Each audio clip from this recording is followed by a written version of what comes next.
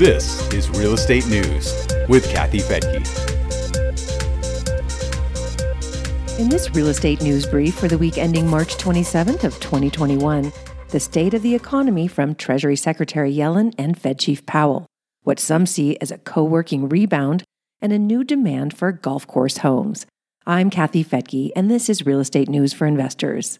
We'll begin with economic news from this past week that includes testimony on the state of the economic recovery from Treasury Secretary Janet Yellen and Fed Chief Jerome Powell. They told lawmakers during 2 days of testimony that the U.S. economy is recovering faster than expected, but it still has a long way to go. Powell said the housing market has more than fully recovered and that consumer spending, business investment, and manufacturing have all gained.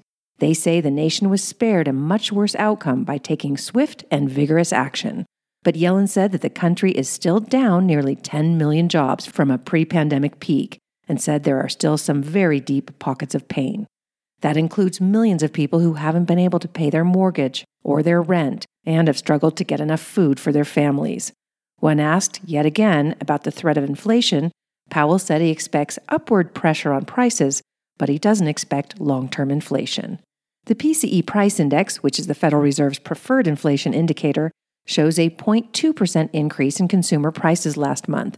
Prices are now rising at a yearly rate of 1.6%, which is a bit closer to the Fed's 2% target. A revision of the fourth quarter GDP shows the economy expanding at a slightly faster rate of 4.3%. The previous reading was 4.1%.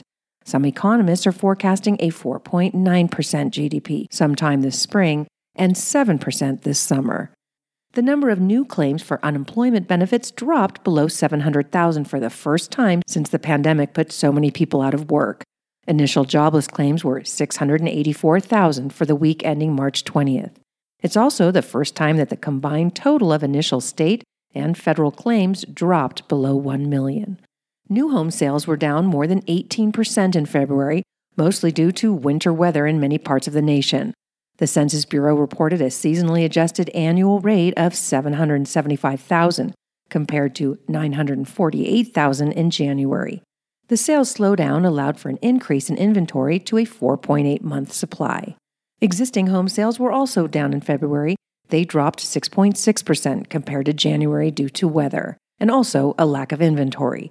Existing home inventory was about the same from January to February, but as MarketWatch reports, it was down almost 30% from a year ago.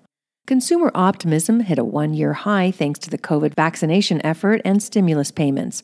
The University of Michigan Consumer Sentiment Index rose more than 8 points from 76.8 in February to 84.9 in March. That's the largest month-to-month increase since May of 2013. Mortgage rates are trending higher. Freddie Mac says the average 30-year fixed-rate mortgage rose 8 points to 3.17%. The 15-year was 2.45%. As rates slowly creep higher, buyers are feeling pressure to lock in the best rate they can. They've gone up more than 40 basis points in just a month. It's not a huge increase, but according to Black Knight, there are 7 million homeowners who missed the boat on those super low rates.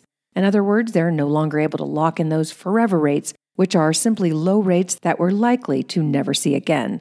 Black Knight says that last month, on February 11th, there were an estimated 18.1 million borrowers who could have saved at least 0.75% on their mortgage rate by refinancing.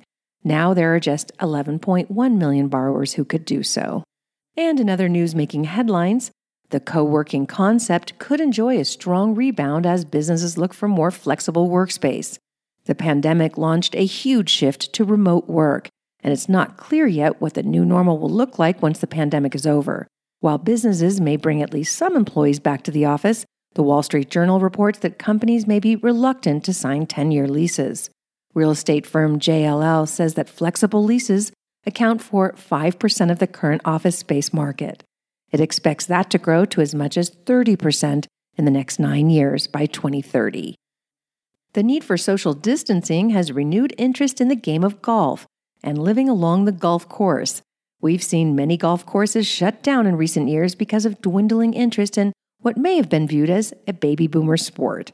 But the joy of the golf course has been rediscovered during the pandemic.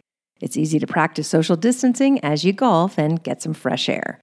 Mike Kelly of 59 Club USA told Mansion Global that many courses are setting new records for rounds of golf played and golf club memberships sold. He says, especially in more vacation-like settings away from bigger cities. Another pandemic-inspired trend is an increase in demand for pools and hot tubs.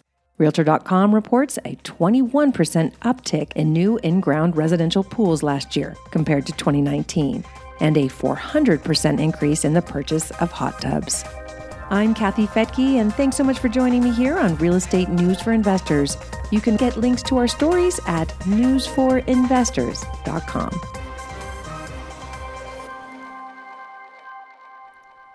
The views and opinions expressed in this podcast are provided for informational purposes only and should not be construed as an offer to buy or sell any securities or to make or consider any investment or course of action.